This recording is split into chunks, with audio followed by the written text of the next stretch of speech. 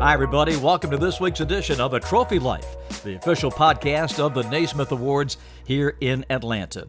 This is Bob Rathman, and coming up on this week's show, we'll have a great interview with Jon Crispin, our good friend from ESPN. We'll be focusing in on basketball in the Northeast. We'll talk about COVID and his take on what's happening around college basketball this week. In fact, one of his games after we recorded our interview was canceled due to COVID. So all that coming up with Jon in just a moment. You can follow Jon on Twitter at Jon Crispin, Crispin. ESPN is his hashtag for Twitter. You can follow us, of course, on Instagram and Twitter at Naismith Trophy. And you can follow me, too, at Bob Rathman TV on Instagram and Twitter. We begin with our Jersey Mike's news and notes for the week. And before we get into the schedule, we want to talk about the top of the AP Women's College Basketball poll. And by the top, I mean the top 10, because UConn's record run of 16 years in the top 10 this week came to an end. UConn had been ranked among the top 10s in the poll for 313 straight weeks, going all the way back to March of 2005, when they were also number 11. That is 101 more weeks than the next longest streak ever held by the women of Tennessee. The current record holder is number 10 Baylor. They now have the longest active streak, 136 consecutive top 10 appearances. At the top, unanimous number 1, South Carolina. For the men, strong number 1, of course, is Baylor. Just a handful of games to watch for this week. Tuesday night, a lot of these conference games are getting moved into December because of the expanded conference schedules, and a couple of them pop up on Tuesday night. Xavier will go to Villanova, and of course Villanova try to get back on track, and Kansas will be at Colorado in a Big 12 game Wednesday night.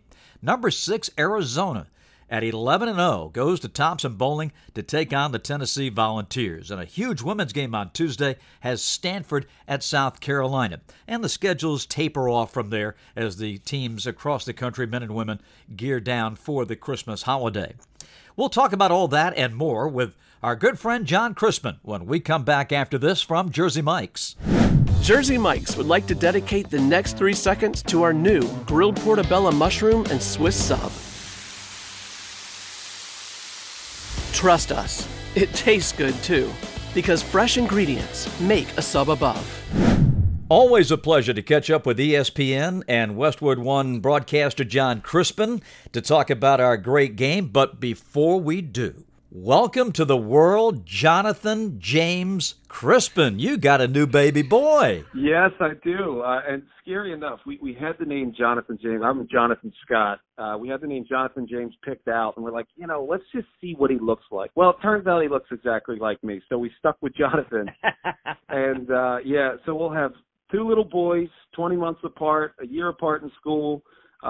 People on the outside think it's great. My wife and I think we're going to have 18 fun years, and we will have no idea how to keep up with these 2, but it'll be a joy. We're ready to roll. Well, congratulations to you and your family. That is outstanding. Well, the one thing since we chatted last has not changed, unfortunately, and that's we're losing games to COVID. As we record this on Monday morning, the latest Kentucky-Louisville on Wednesday now goes down with Louisville in a total program pause. Ohio State had to bail out of Vegas. Now they cancel another home game. Memphis and Tennessee went down the drain after so many people were looking forward to that game in Nashville. It's sad, but, Jon, this is what we're faced with, and it looks like this may be a scene that's going to be repeated now for the next few weeks. Yeah, and I tell you, I think one of the mistakes we've made over the past, probably decade plus, and I think Twitter, social media has a lot to do with this. We get so focused on having a take on what is, as opposed to just stepping back and saying, now what? I think at some point we have to start to look at these issues and say, okay, now what? Now what as a program? Now what as the NCAA? Now what as a conference, as a commissioner, saying, what is the focus? Because it's not about taking a stance anymore. It's about living with this to a degree with which we feel comfortable, and trying to move forward in a way that is sustainable in so many ways. Because I feel badly for these kids, and a lot of these kids have done everything possible last year to be able to play, everything they thought they needed to do this year to be able to play, and rhythm of the season is once again impacted. I think it was something I talked a lot about last year, was season rhythm. And the season rhythm last year was clearly interrupted because there was no real start. We had a finish, but there was no real start, and there was no consistency throughout. This year, it felt like we were going to have that. We were going to have a good start to the season where teams got together early, September, October, November, good practices. Now you see better teams on the floor. I think what we're going to see is a little step back from that rhythm. I think we're going to see teams that struggle once again, and teams like Memphis, who was supposed to play Tennessee after coming off of a great win. Memphis has to step back, and they lose that rhythm. You've got a young core. You got young guys who really will thrive with rhythm, with feel, with a confidence. You finally got it. You have another opportunity to play your rival in Tennessee, and I believe they were in Nashville for that game, and it gets canceled. And I just think it's going to hurt the young teams the most, just like it did last year. The hope is that young teams are able to rebuild and get back to a postseason that is competitive the way we expect it to be. And, John, you are so right about the start of the season, ramping up. We had so many great games that just got us all, and I think we appreciated it more because it was taken away from us last year. But we had fans back in the stands. We had great finishes. I mean, I think that Purdue-Rutgers game, after Purdue gets to number one for the first time in their history, they go on the road, Big Ten game at Rutgers, and bam, the shot of the year probably on that incredible buzzer beater to allow Rutgers to win. And now it seems muted just a bit with all these postponements and cancellations, and that's a shame because and you touched on it, the guys want to play. This is, especially now that school's over for the most part, they're in that transition between the semesters, and this is a time to practice and play, and it's all been hitting the pause button again. Yeah, it's going to be a challenge for kids, especially when you think about what we talk about having fans back. Well, for a lot of players, they've never played in front of fans. And for a lot of guys who maybe played a season in front of fans and then had last year, there's a great impact when you go on the road and you go to the RAC, which is now Jersey Mike's Arena at Rutgers, and you're facing that fan base once again. It's different. And it really requires you to adjust a little bit, to feel the game a little bit more, understand your own emotions and how they impact the game a little bit more. But now with these pauses, it's almost that unknown, like for us as broadcasters. I'm supposed to call a Rutgers game on the 23rd, and there's a part of me going, how much prep do I want to do? Right. Are we even having this game? And look, when it's all said and done, I'm doing my prep. I watch more games on Synergy than anybody else. I watch clips, I watch breakdowns, and I get myself ready for the game. But if that's present in my mind, is it not present in a kid's mind? Is it not present in a coach's mind? I think that's going to be one of those kind of subconscious challenges where you have to be aware of what you're feeling and what you're thinking at all times, because there will be some slippage because of your subconscious step back to say, are we even going to play these guys? How much do I want to prepare for this game when, truth be told, they're on a pause? I don't even know if we're going to be able to play. I think coaches who are veterans, who have done this for a long time, players that are veterans that have done this for a long time, they will prepare for every game as if it's being played because you want to continue to build those good habits. Those good habits are going to allow you to play to your potential in the game. So it'll be those young teams that don't know how to maintain focus and be diligent, maintain good habits. And some Coach K always said to me last year, he goes, we are a byproduct of our habits. And my hope is that we can develop good habits throughout the course of the year. Last year, really difficult to have good habits. You can't have accountability with a COVID year like we had last year because guys aren't going to class because classes aren't in person. They're all online. So that little bit of accountability helps you develop good habits. I was hoping we'd have it this year, but I feel like some of the bad habits are going to creep back in, and we may fall back into that inconsistency that we saw last year because, man, last year, whoever was betting on these games, I think you were crazy. We were so consistently inconsistent that the unpredictable was definitely going to happen, so you couldn't in any way bank on one thing or the other. We're starting to see that again. And I just hope we can get to a point where we can build back with consistency because we have good basketball teams and you look at the top 25, anyone can beat anybody else. And that's what makes college basketball great. There are no absolutes. Anybody can beat anybody, but you got to be playing basketball at the highest level, at least to your potential, to give us what we're really looking for in this game. And that's just competition, excitement, just joy watching the game. Hopefully we can get back to it at some point. I wanted to get your take, before we talk about the teams and the games, about the Big East in this regard. They're the only conference that is forfeiting games that can't be played. What's your take on that? It's a hard thing given the fact that players don't really have a say in this. And this kind of points back to the other issue, which is you look at the NFL and what they're doing, saying, asymptomatic guys won't be tested, and in that case, they'll be able to play. At what point do college players, whether it's college football players, college basketball players, have a say in what we do moving forward? These are young adults. These are kids that can make decisions on their own because they're 18 years old. Yet we really haven't progressed to the point where we have representation. And I do think it's unfair that there are rules in place where you have kids who are saying, I'm fine. I'm vaccinated. I'm fine. I have no symptoms. And now you're taking games away from me, which is my opportunity to play. But in addition, that's a loss. And I think those forfeits are a really tough thing. I mean, look, it's tough for coaches, but I think it's tough for players because players don't yet have that true voice. Mm-hmm. And if players had a true voice and were able to come together and say, this is what we're willing to do, this is what we accept, this is the liability and the responsibility we accept, and that way we are responsible for ourselves. I think until that happens, I have a tough time being okay with saying you forfeit and it's a loss. I think it's not really respectful to the commitment that kids are making, and not really respectful to the fact that these kids are young adults. We want them to behave like young adults, yet we don't really accept that they can take responsibility on their own. So I think there are a lot of areas where we need to get better at, and player representation, not for name, image, and likeness. I think we get so consumed by name, image, and likeness and whether players get paid. How about just the fact that they can make decisions as to whether they feel comfortable with the situation or not? I think that's something that would go a long way. And then you can look at, hey, it was your responsibility to take care of these things, and you didn't do it, so maybe then a forfeit is okay. But the fact that they don't really have the representation, I think that's a tough thing for kids.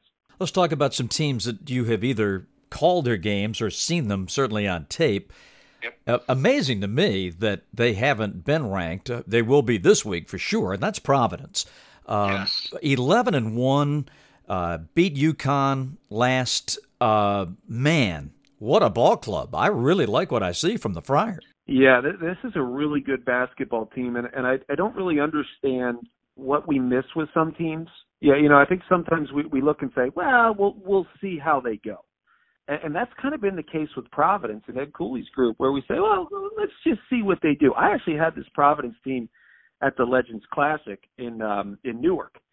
They lost to Virginia in the championship game, and it was just a typical Virginia game where they limited possessions. But I think they learned a lot. I think they understand who they are now, and they understand how to play inside out, but also outside in. They're a balanced group, and they're also tough. And I think it's one of those things where when you see the toughness and you see the adaptability on the floor, it's just an eventuality that they're going to be a ranked basketball team. And the Big East is, really strong. I mean, you go through the Big East, you saw what Creighton did to Villanova, and you start to look down, you go, Creighton, Providence, Xavier, St. John's is very good. And then you keep going through Seton Hall, UConn, Marquette is very solid with Shaka Smart coming back home. And then Villanova. I don't think anybody can argue against this being the best conference in the country right now. I think we look at top side potential too much. We see teams like Purdue, who, yes, is great. The SEC will have some top side potential guys. Big 12 will have some top side potential guys. I just think we need to look at the teams that from bottom to top, the conferences, I should say, from bottom to top that are the strongest. Because if there are no easy nights in your conference, then you're one of the best conferences in the country. And there are no easy nights in the Big East, especially with Providence coming on the scene here at 11-1 with one loss that you could probably say is a bad loss, but to me, there's no such thing as a bad loss. It's just a tough learning experience. Well, put Seton Hall in that category. Absolutely. Here's another team that seems to fly under the radar nationally, but, knocking off Texas and then taking down Rutgers right after they beat Purdue. Your take on the Pirates? Look, I think they're, again, one of those teams that fits the the prototypical toughness of the Big East. And to me, this is the old Big East, right? Where you can win games in the hundreds, you can win games in the 80s, you could also win games in the 60s and 50s. The adaptability is there. The personnel is there. And we don't give the Big East enough credit for the personnel it has. I don't know what that is. I don't know why. I think we get so enamored with one and dones that we really don't give credit to the teams that have, 4 seniors in the starting lineup, 3 seniors and 2 juniors. We just discredit them because, they don't have the one and done talent that maybe a Memphis has or a Duke has. I think we have to step back and say, what makes college basketball great? Well, what makes college basketball great is the teams that are experienced. They've been around. They've grown together. They've been molded to one another, and they've been molded to a system and a style that is consistent from the coach down. And Seton Hall is a great example of that, right? Good size, good guard play, the right transfers. Kadari Richmond, a great transfer pickup. So I think they've done a good job of building with the right guys. And to me, I think some of the schools that look for the one and dones, they also look for those one and done like transfers, a guy that can be a home run hitter, but maybe strike out a few times. Whereas the Big East to me is a good fit guy type of conference. The only way you go to Villanova is if you fit. Javon Quinterly, who's now at Oklahoma, he's a guy who is not Oklahoma. Excuse me, I'm getting it. Yeah, no, Oklahoma. Great off the ball. Alabama, excuse me. Great off the ball, has bounce, but did fit at Villanova. 5-star kid, didn't fit Villanova. Yet Seton Hall's got guys where you say, look, you only come here as if you fit who we are. And I think that's a reason why we should pay more attention to the Big East. I think it's a reason why we should pay more attention to the Big Ten. It's all about good fit guys. It's not about whether you can hit a home run once out of every 10 swings. Another league that you cover is the American. You touched on Memphis, but the team that from that league that went to the Final Four last year is still the Houston Cougars. I still think that's the team to beat in that league. Their game at Alabama was a classic. It's a shame it was on a Saturday night during college football at 10 o'clock Eastern time, because if the country had seen that game, they would have a much different opinion, I think, of the Houston Cougars so far this season. I know they're good. Yeah, they're. It's funny. Last year, they were scratching the surface for a while last year, and a lot of teams talked about them. Could they be a Final Four contender? And early in the season, they said no. They don't score it well enough. And I was wrong to a degree. I mean, I think they got better scoring the basketball. They found a little better balance offensively, and they definitely got better in that department. But ultimately, they went from great to just incredibly dynamic and just unstoppable defensively with their intensity and their physicality. And when you have 5 guys who play that way, I go back and I look at that Louisville Final Four team, that national championship team Rick Pitino had, where they're just so physical. Every foot of the court is going to be pressured. Every cut you make, you're going to have to run through or around someone. That is disruptive by nature. So their defense is so disruptive, yet you have guys like a Marcus Sasser and even a Jamal Shedd, who off the bounce can make plays. Tremont Mark can make plays. They have so many playmakers that you don't really know about because their identity is still toughness, physicality, and defense. So they may still slide under the radar, yet be groomed over the season to become a legitimate Final Four team once again. I love their identity. I think their identity is what makes them great. And I also love the fact that they have a connectedness within that identity. Some teams, they're connected when they're playing well. Houston's the type of team that's still connected, almost connected even more when they're struggling, because the identity is physicality, toughness, and defense. Offense is almost a byproduct of all their identity things that they do, that toughness, physicality, and defense. So I love this team. I think Calvin Sampson has done a terrific job of making that program more than relevant, but a team that you actually watch and go, wow, I feel a little beat up, but man, I want to watch them play again. That Alabama game was terrific. Yeah, it really was. Well, John, thank you so much for your time. Tell us again your next game, the 23rd, Rutgers. Yeah, next game, I got Central Connecticut, Rutgers. It's one of those pre-Christmas specials. Some like to call them trap games because, fans are kind of gone, students are gone, less energy on campus. And it's a Rutgers team that you saw them beat Purdue. You can't lose the games you're supposed to win. So I hope they can continue to get things rolling. Steve Pikel's done a terrific job with the program, and I love being around them too because there's great energy. They're blue collar. you take a 1-star guy and turn him into a 5-star guy. That's a great recipe there in Piscataway. So I'm always excited to be around them, but really looking forward to conference play, and hopefully we can turn the corner a little bit, see less cancellations. It's that away to Piscataway. Boy. Jon, thank you so much, buddy. We really appreciate you, and thank you for being a Naismith voter and supporting the Naismith Trophy like you do. Thanks so much. My pleasure. Honored to be a part of it. Thank you, Jon. Hey, that's going to do it for this week, and this is our final podcast before the Christmas holiday. So, to all of you, Merry Christmas, and to all, Happy Holidays, safe travel. I was speaking with Utah Jazz head coach Quinn Snyder. He had a very interesting line that I think is applicable to college basketball as well. And he said, you know, you've got two opponents now every day. You got the team you're getting ready to face, and you've got COVID. And we know what we can do to try to stop COVID. And as we travel, as we meet family and friends over this holiday time, both the Christmas break and New Year's are right around the corner, be safe out there and take care of one another. And we'll see you back here next week for more on the Trophy Life Podcast. Until then, from all of us at the Naismith Awards, Bob Rathman saying so long.